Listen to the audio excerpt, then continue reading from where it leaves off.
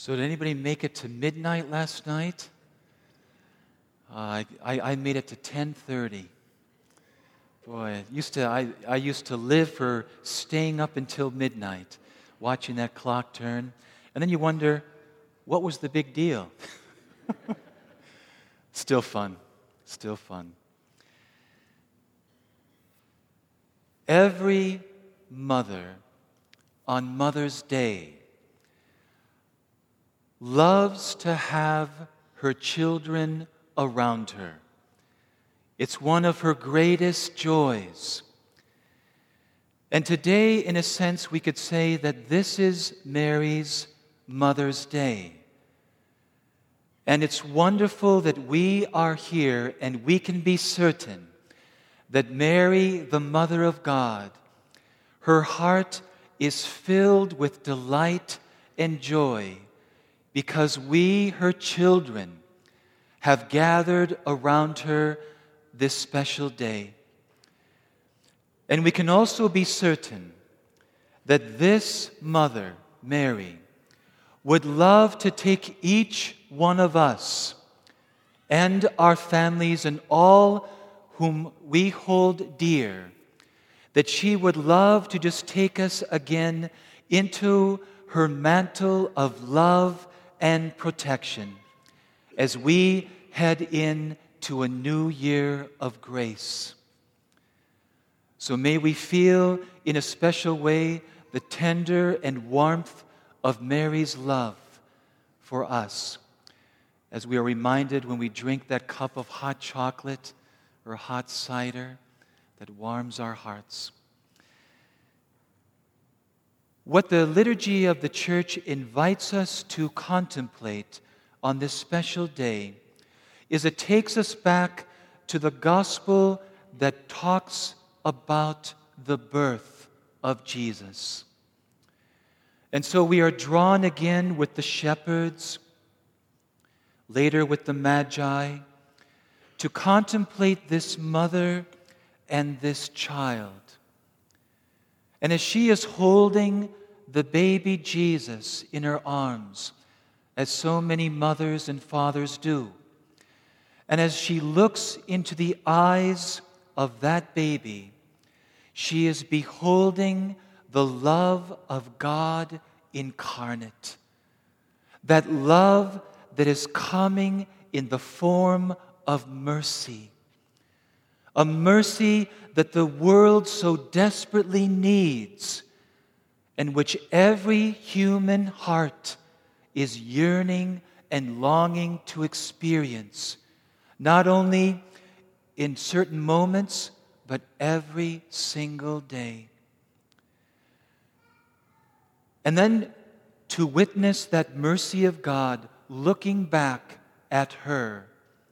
She was the first to receive this powerful mercy by the special graces given to her to be born without sin and to be that chosen vessel through which our Savior would come into the world.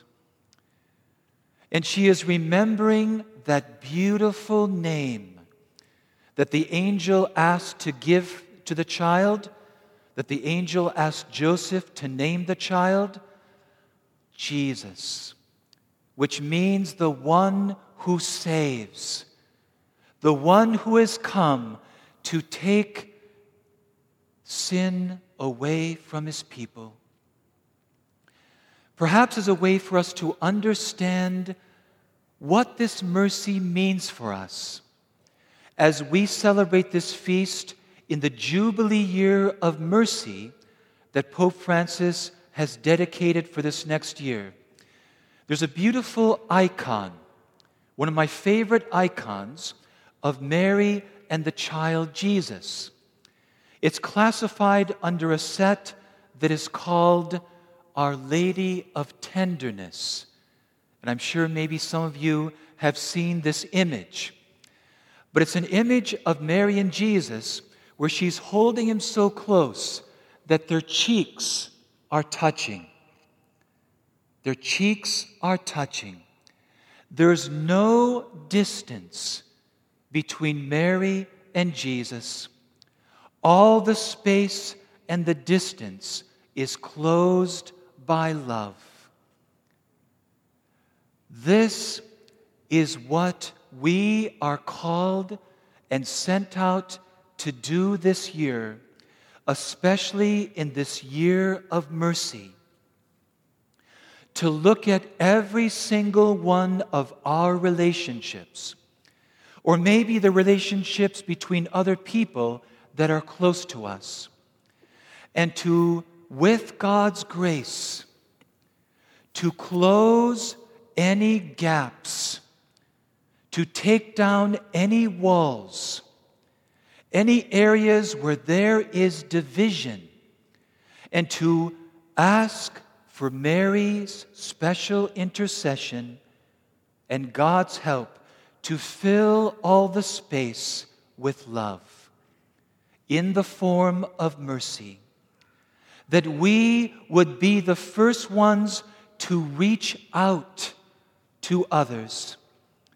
That we would be the first ones to initiate a process of mercy that heals any division that exists between us and any person in our life. This could be, for example, this could be a relationship with a parent.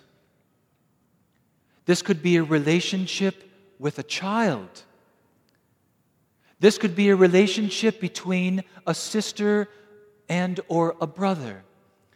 It could be with another relative, with classmates or friends, co-workers.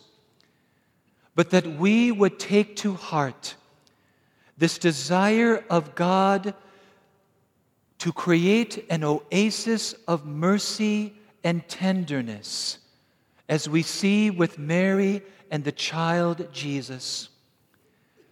And maybe this would begin by simply acknowledging the face and the name of that person or persons, and just to begin praying for that person. Praying that God would heal the relationship that is strained or broken or hurt. This is a good way to begin this new year. And this altar exists for the purpose of offering ourselves to God. This would be a beautiful Mass indeed if we were to put on this altar, during that moment when we're preparing the altar and before the gifts are laid on it, that you and I would think of one or two people that we would love to have a better relationship with. And it could even be with someone who has already died, where we feel like there was still something between us that wasn't quite right. That we would place those particular individuals and ourselves on this altar. And from this altar, we are going to receive in the Eucharist Jesus Christ, the source of the mercy and the power that is capable of taking down any walls, of healing any hurts or wounds, and of building a bridge with us and another person, and closing, little by little, closing all the gaps and the spaces with love. Heaven is going to be where all of our cheeks are touching. Here's a good image for you. I don't know if you like it or not, but it's one possible image. There will be no distance of the heart. All will be completely reconciled. And that reconciliation is the work that Jesus wants to continue doing every single day. Let us, with Mary and Jesus, be bridge builders, gap closers, taking down the walls and barriers. Let us truly let this year be a year of mercy, and let it begin with us. Amen.